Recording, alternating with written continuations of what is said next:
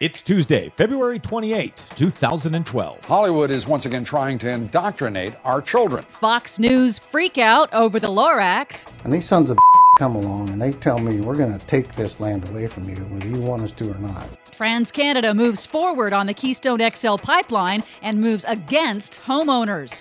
The BP oil spill trial on hold, using the courts to halt air pollution rules, plus game-changing battery breakthrough for electric cars. Finally, some good news. All of that and more straight ahead from BradBlog.com. I'm Brad Friedman. And I'm Desi Doyen. Stand by for 6 minutes of independent green news, politics, analysis, and snarky comment. The Lorax is selling the new Mazda CX-5 crossover SUV. Now, it's not a polluting vehicle. It's a hybrid in that it uses a combination of gas and oleine. This is your Green News Report.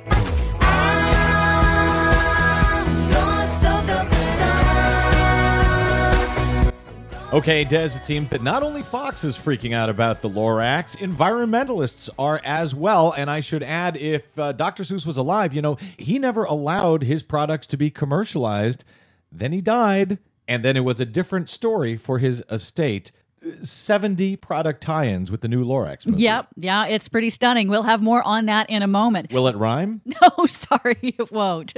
But first, BP's epic oil spill liability trial is on hold. The long-awaited civil trial against oil giant British Petroleum to decide who will pay damages for their 2010 oil disaster in the Gulf has been now delayed for 1 week by the federal judge overseeing the epic case to give BP and thousands of plaintiffs additional time to negotiate an out-of-court settlement. Bloomberg News reports that BP is considering a $14 billion, that's billion with a B, settlement to compensate those affected by the spill. That trial could begin as soon as next week and is independent from any fines or other punishments exerted by the government.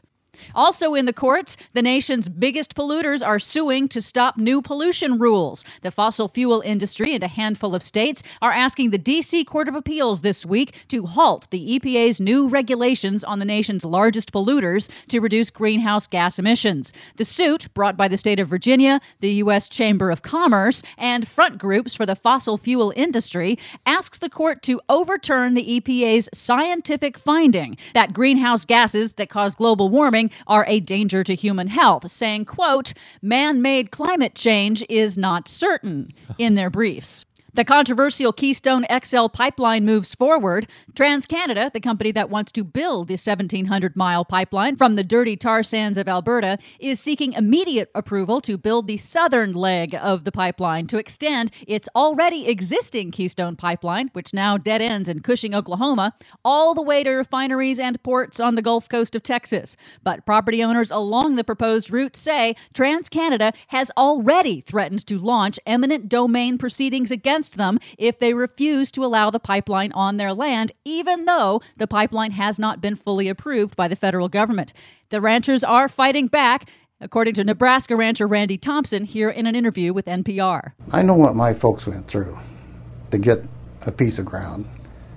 And these sons of come along and they tell me we're going to take this land away from you, whether you want us to or not. And they got a fight on their hands. Well, it's a government of the corporations, by the corporations, and for the corporations. That rancher may soon find out. Fox News freak out again. What we're doing is we're creating Accu-toddlers. The Lorax is the newest animated film based on the work of children's author Dr. Seuss, a cheerfully illustrated tale that focuses on the environment. But already, Lou Dobbs of Fox News Business Channel is very upset, saying it is indoctrinating our children. Hollywood is once again trying to indoctrinate our children, plainly with an agenda, plainly demonizing the so-called 1% and espousing the virtue of green energy policies, come what may. Oddly, Lou Dobbs apparently is mad that the Lorax, an environmental tale, teaches kids that environmental destruction is, a bad thing. But even environmental organizations are apparently cranky about the new film, too, not just because it strays from Dr. Seuss's original message, but also because of those 70 product tie-ins we referred to earlier, including the Lorax promoting an SUV that runs only on gasoline. Unbelievable.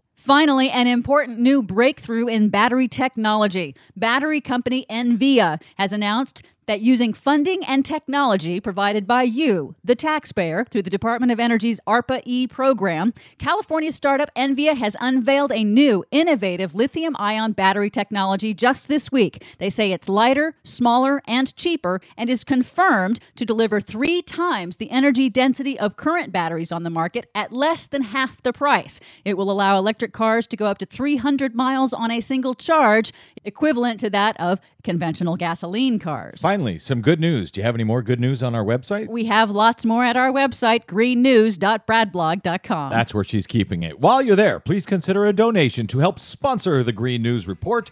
We don't have 70 tie-ins. As a matter of fact, we have none. From bradblog.com, I'm Brad Friedman. And I'm Desi Doyen. And this has been your Green News Report.